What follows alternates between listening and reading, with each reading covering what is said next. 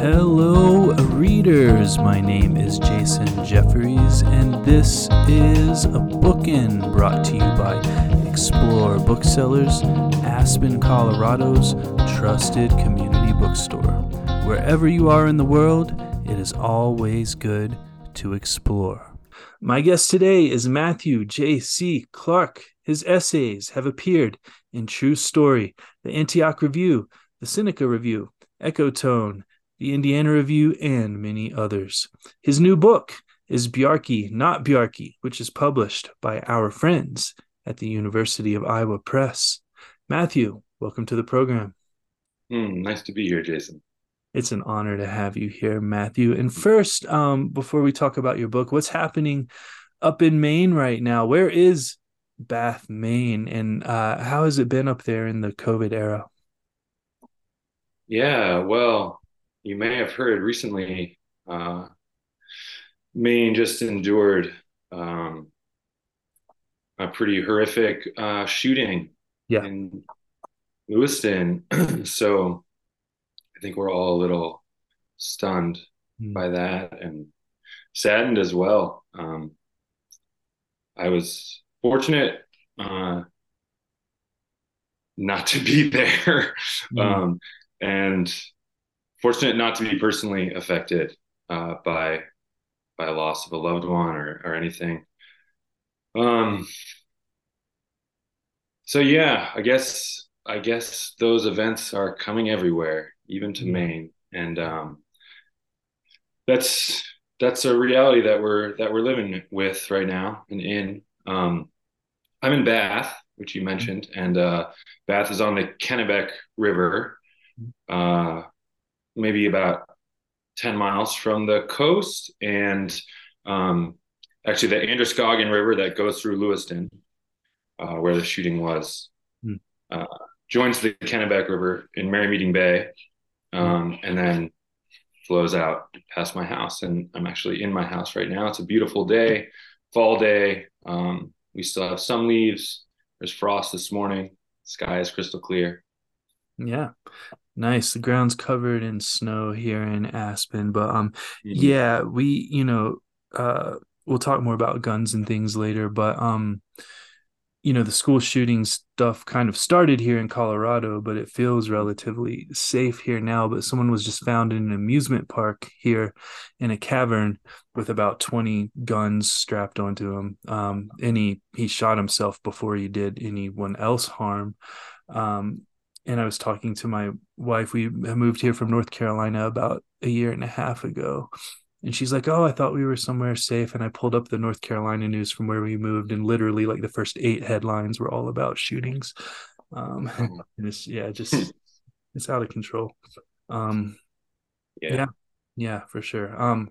We'll talk more And about that later. Yeah, like I yeah. said, but let's now get into this weirdly wonderful book, Bjarki, Not Bjarki.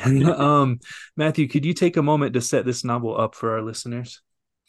Wow. Yeah. I hope it's a very long minute here.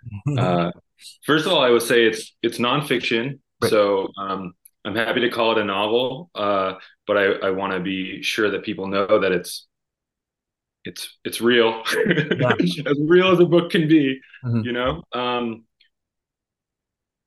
But to set it up, it's really about my attempts, my journey, writing about a character, a person named Bjarki, who runs a very specialized lumber yard in central Maine.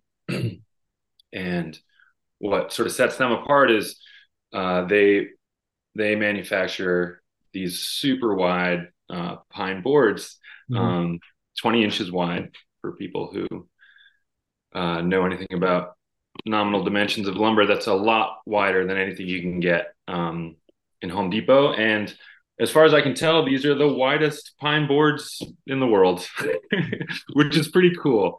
And I'm a carpenter by trade, so um, you know, I grew up in Maine and worked in a lot of the old houses here. And the carpenters that I trained with were really enamored by these old houses and always very attracted by the craftsmanship exhibited in those houses. And one of the things that I remember them oohing and awing about were the super wide pine boards in those houses.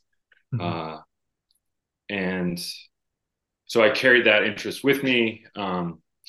Wide pine boards have to come from a very big tree, Mhm. um, which is pretty cool. So it's a very rare thing, especially in the woods of Maine today, where the forests have been cut over several times and the trees are encouraged to grow much more quickly and often cut before they get that big.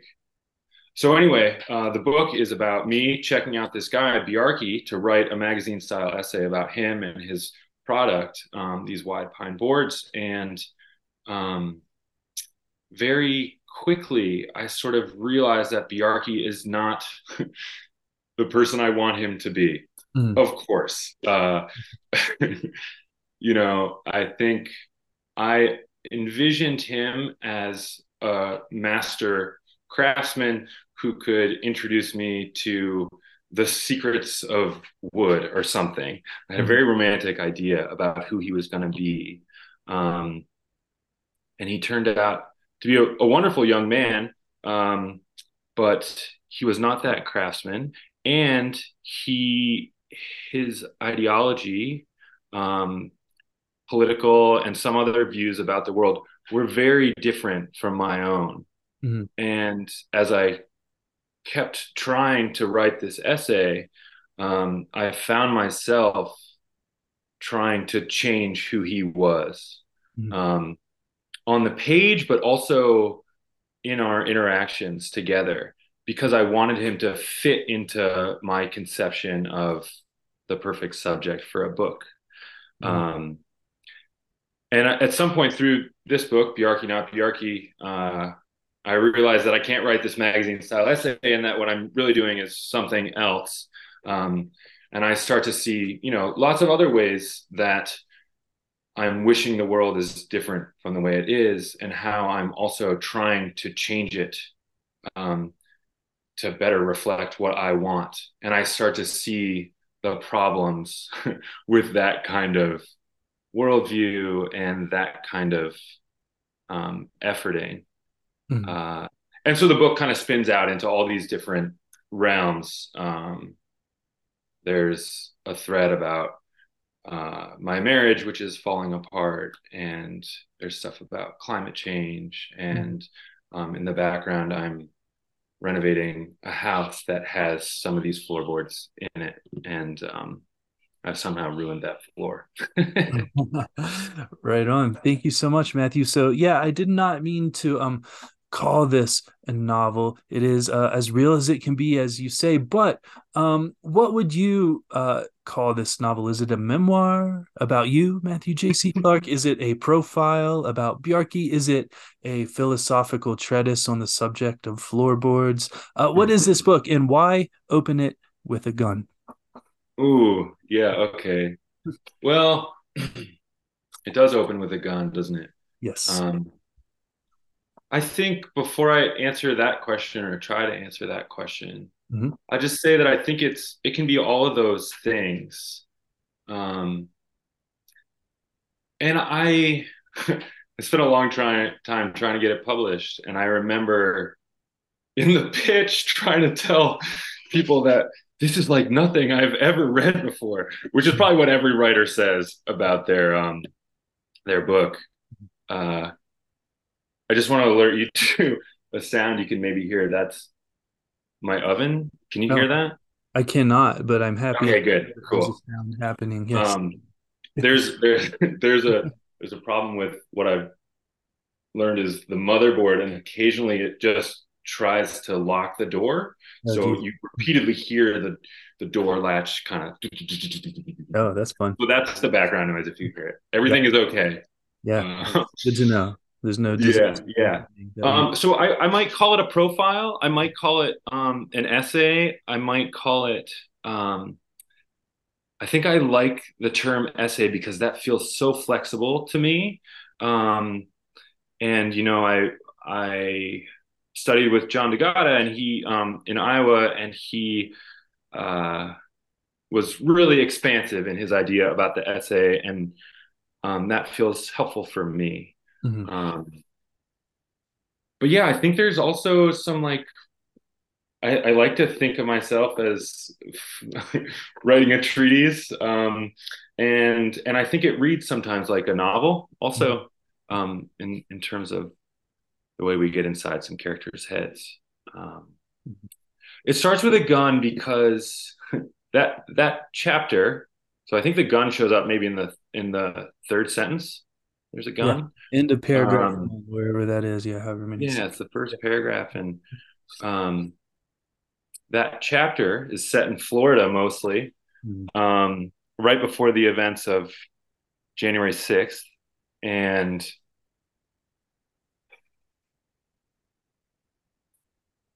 yeah, how does it start with a gun? Well, I like the idea that when we see a gun early on, we think it's going to go off. Right.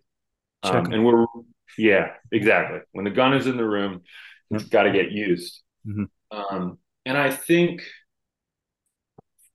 the wonderful thing about what happened with my relationship with Bjarki Hmm. is it could easily have turned vitriolic, I think, because our political and ideological perspectives are so divergent. And he um, argued with such vehemence from his perspective and really was good about getting me worked up to argue from mine.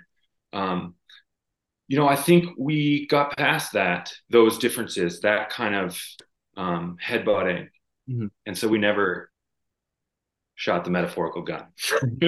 Right. Right on. um, I think that's one reason why. Also, Bjarki was really into guns Mhm. and has a lot of guns, Yeah. and guns are everywhere in this country, and they scare me. And in Maine, after this shooting, there are headlines about the run on guns to go buy more, Mhm. and it makes I don't believe that that's the answer, and I'm sorry that there's so much fear out there, and that's what I think is motivating those purchases. So, Yeah, absolutely. And we're gonna return to a couple of those topics later, specifically Bjarki's guns in January 6th. But first, you mentioned here towards the beginning of this book that people have things, quite a bit more things than you do at the beginning of this book. And so my question is the amount of things that a person has the best indicator of their happiness and personal success? hmm, I don't think so. Mhm. I think we could. I can't quote any wise man, but I think a lot of them say, and wise women, Mhm. and I believe them. That things, the material, is not where happiness is found. But I do believe there's a base level of thingness that we all need. And boy, in this country, and a lot of the world, I feel like we're obsessed with getting a whole lot more than what we need. Yeah. And there's a lot of cultural cachet and status to those acquisitions. And gosh, I'm writing an essay a little bit about this now. We celebrate wealth and the wealthy and the accumulation of it and the appearance of luxury. And I think that God, Jason, I'm feeling a lot of sadness so far in this interview. Anyway, that celebration I think leads to a lot of unhappiness and uh, and disparity. And I think we can draw direct lines to that kind of um, material wealth to a lot of suffering in the world by people who have less Mhm. necessarily because of the imbalance. Yeah. Yeah, yeah, and I don't feel like you're throwing a lot of sadness out. I feel like it's more talking Okay. about like false happiness, right? Which Nice. could be two different things. But I'm now going to tell you a story that is seemingly going to have nothing to do with your book, but I promise I'm going to bring it back around to your book. In Raleigh, North Carolina, where I moved here from, there was a music festival called the Hopscotch Music Festival, where um, it tends to be like a thing that recruits all these up and coming bands that are going to be big, a couple years down the road. And my friend, I'll call him Scraps McMasters. The very last show of the festival was in this small dive bar, and there was this band playing called King Gizzard and the Lizard Wizard. This was in about 2014, and the whole festival, we had a great time. And then all of a sudden we're in this dive bar where it's just a huge mosh pit. There's way too many people in there. We're in front of the stage. I'm getting knocked down. I'm knocking the guitar player's beer down on his pedals and like trying to pick it up for him so it doesn't make a mess. My friend is like trying not to get in a fight. We get out of the club at the end, and the thing that he says is, "It's been too long since there's been a war on American soil." Now to bring this back to your book. Wait, your friend said that? Yes, he says that because he's in this place where there's people running into him, knocking him down, getting over. They're taking out their aggression into this rock and roll music.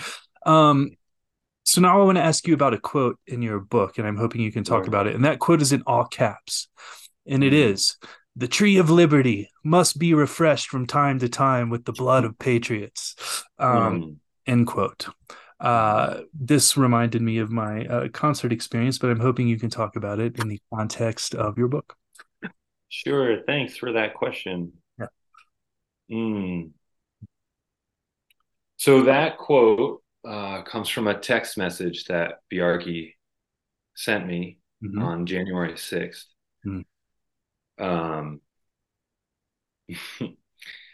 And sometimes it was difficult to tell with Bjarke how much she was playing up this sense of being anti-government, pro-liberty, freedom, whatever that means, kind of in the militaristic sense. But in that moment, those words were pretty meaningful, pretty scary. It felt like we didn't know what was happening on January 6th. And I was sitting on a beach in Florida with my good buddy, and we were watching these events unfold on his phone, just kind of in disbelief about what was maybe going to happen. And I guess in the larger context of my book, I don't address really what it means to be a patriot explicitly, or what freedom is. But I like to think that if there's a tree of liberty, it can be refreshed with water and sunlight. and we don't need to kill each other. I think that's what Bjarke's text is implying. And I'm of the opposite camp. And I really hope that my book, if maybe it doesn't show how to water the tree, it shows that it's possible, Yeah. Absolutely. Wonderful. Well, we will return to January 6th after the break. But first, listeners, we are going to take a break here for a word from our sponsor. And then I will be right back with Matthew J.C. Clark.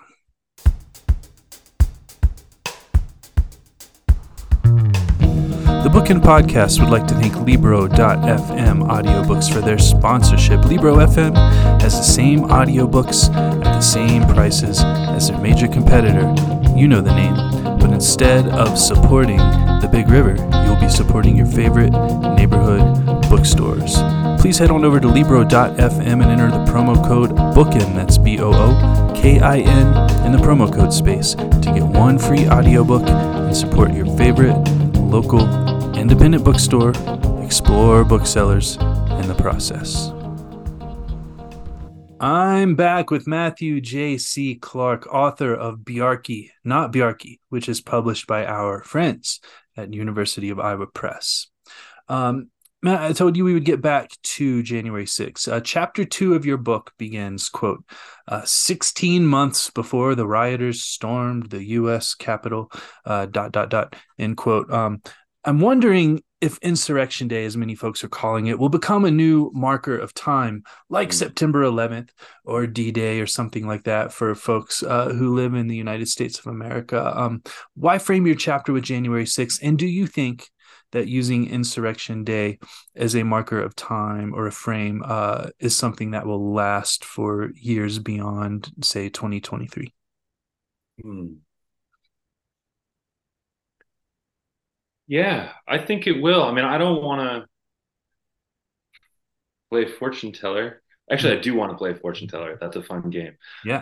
But at the risk of being totally wrong, I think it will. It was a big deal. It was a huge event. And I think the what has happened after, the sort of denialism of it by half of the population, or the reframing of it, I'm not sure what to call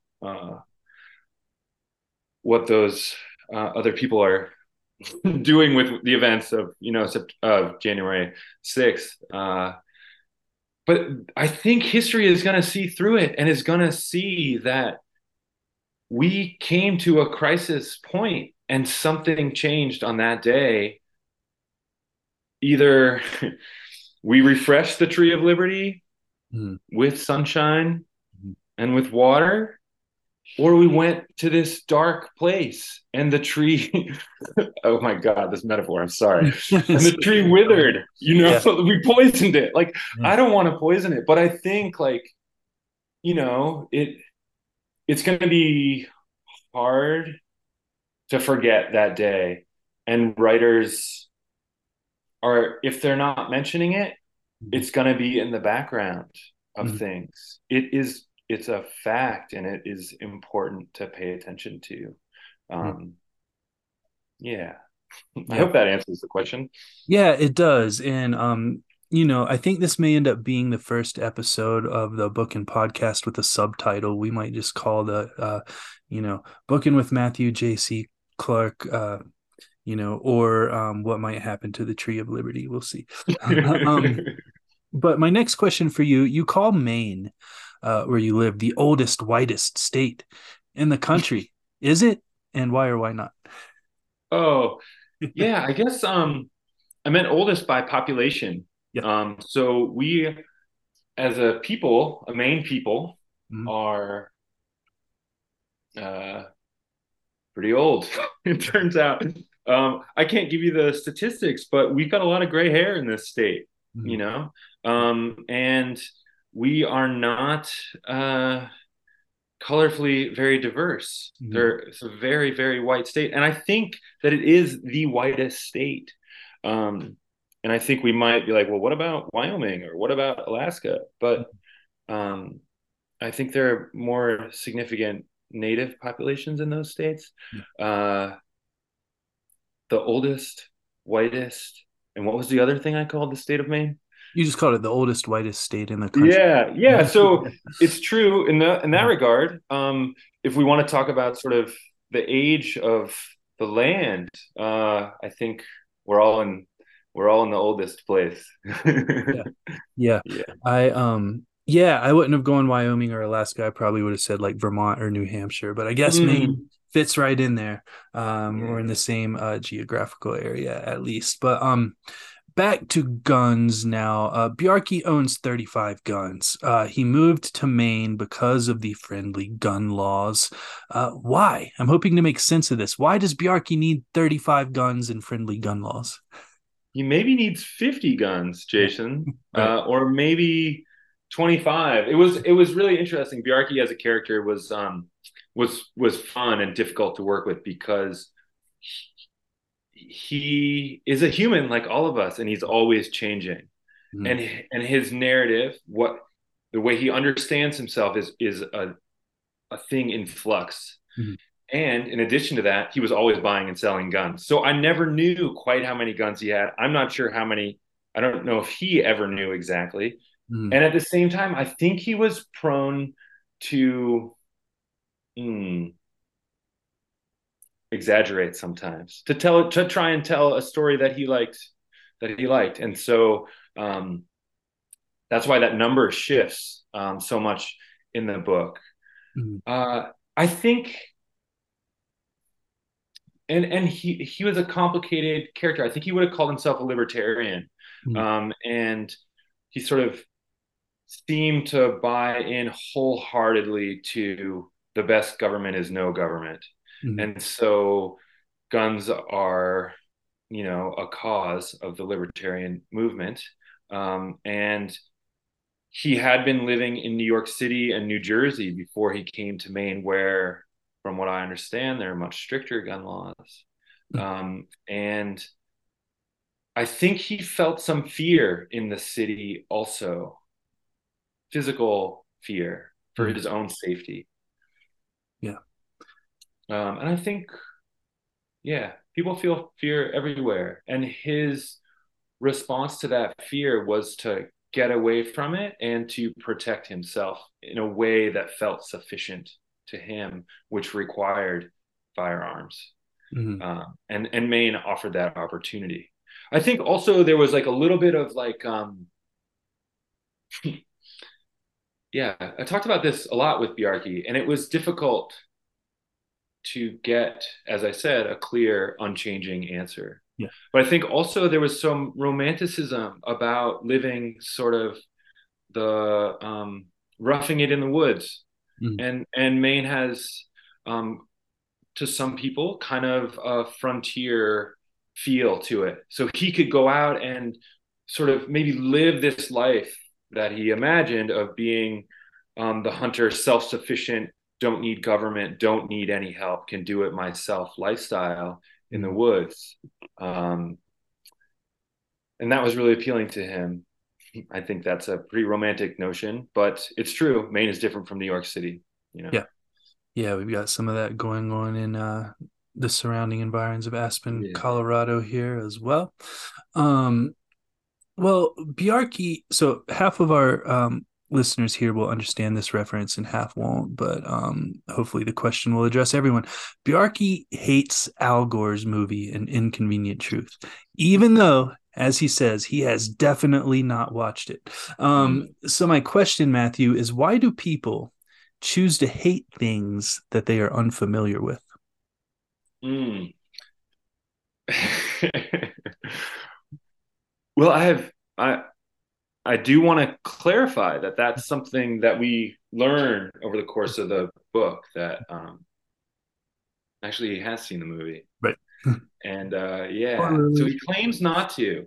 He Mhm. claims not to early on, um, with some braggadocio, I guess. Yeah. I've never seen that movie, and I think he attaches an obscenity to the front of it. Yeah. But I think I think it's so much easier to hate things that we're unfamiliar with. I Mhm. think the more familiar we get with something, the more we know someone or something, the more we understand it, whatever understanding means, it's almost impossible not to love that thing. Mhm. I think understanding and knowing and connection and love are inseparable. Mhm. And um, love is scary. Hate is scary too, but I think maybe hate is easier. It's quicker. It's more reactionary. Um, there's a different kind of satisfaction from it. And so I think we can't hate things that we know intimately. And so, that's why Bjarki asserts that at first, not knowing that movie, not having seen that movie, and he hates it, you Yeah. know. Yeah, absolutely. Fantastic answer. Thank you, Matthew. Finally, Matthew, we haven't talked much about your personal relationship that was sort of failing as you were writing this piece about Bjarki and floorboards. But why did you think that fixing a house would fix your relationship?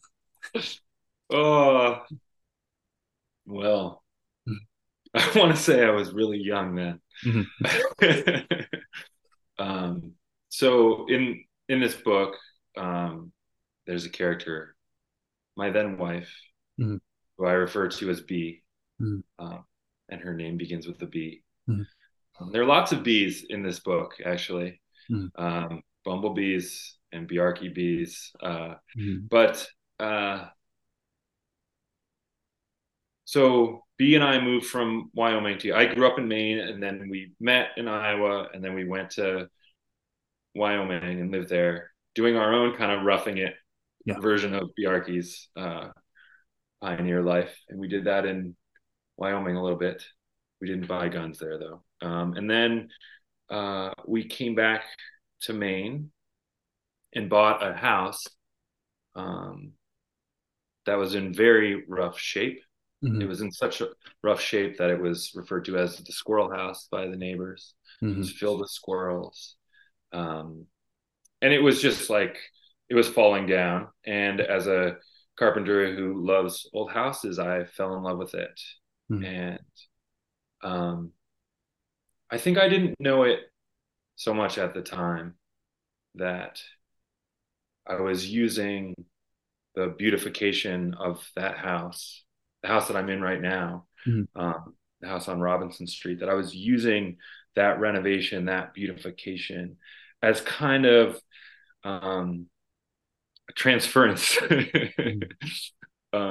because my and B's relationship was difficult, and it wasn't working, and I desperately wanted it to work, but I didn't know how to help it, and I didn't know how to grow in it and to allow B to grow in it. And so I put everything into this house. And I thought, it's important to know that as I was working on the house, we were living in my parents' house, which was difficult. Yeah. But it felt, and as that, because that relationship was difficult there, we're living in the basement of my parents' house. It felt like if we could just get out of that house, the basement, and into this beautiful space that I was making for us, then we would be okay. So I think I told myself a pretty convincing story about how the house would solve everything, but it didn't. And I think there was another honeymoon period where, we felt some hope and some lightness in this space. But we needed more than a house. Yeah, for sure. My house here in Colorado is also on Robinson Street, but Wow. yeah, right. How crazy is that? Synchronicity. But my wife and I, we had a kind of an old broken down house in Raleigh, but we just decided rather than try to fix it, we're like, let's just sell the house and get a different one in Colorado. Move. Yeah. But very good. Well, thank you, Matthew, for writing this wonderful book. And thank you so much for allowing me the time to talk to you about it. Listeners, I've been speaking with Matthew J.C. Clark, author of Bjarke, Not Bjarke, which is published by our friends at University of Iowa Press. Matthew, thank you so much for joining me. Thank you, Jason.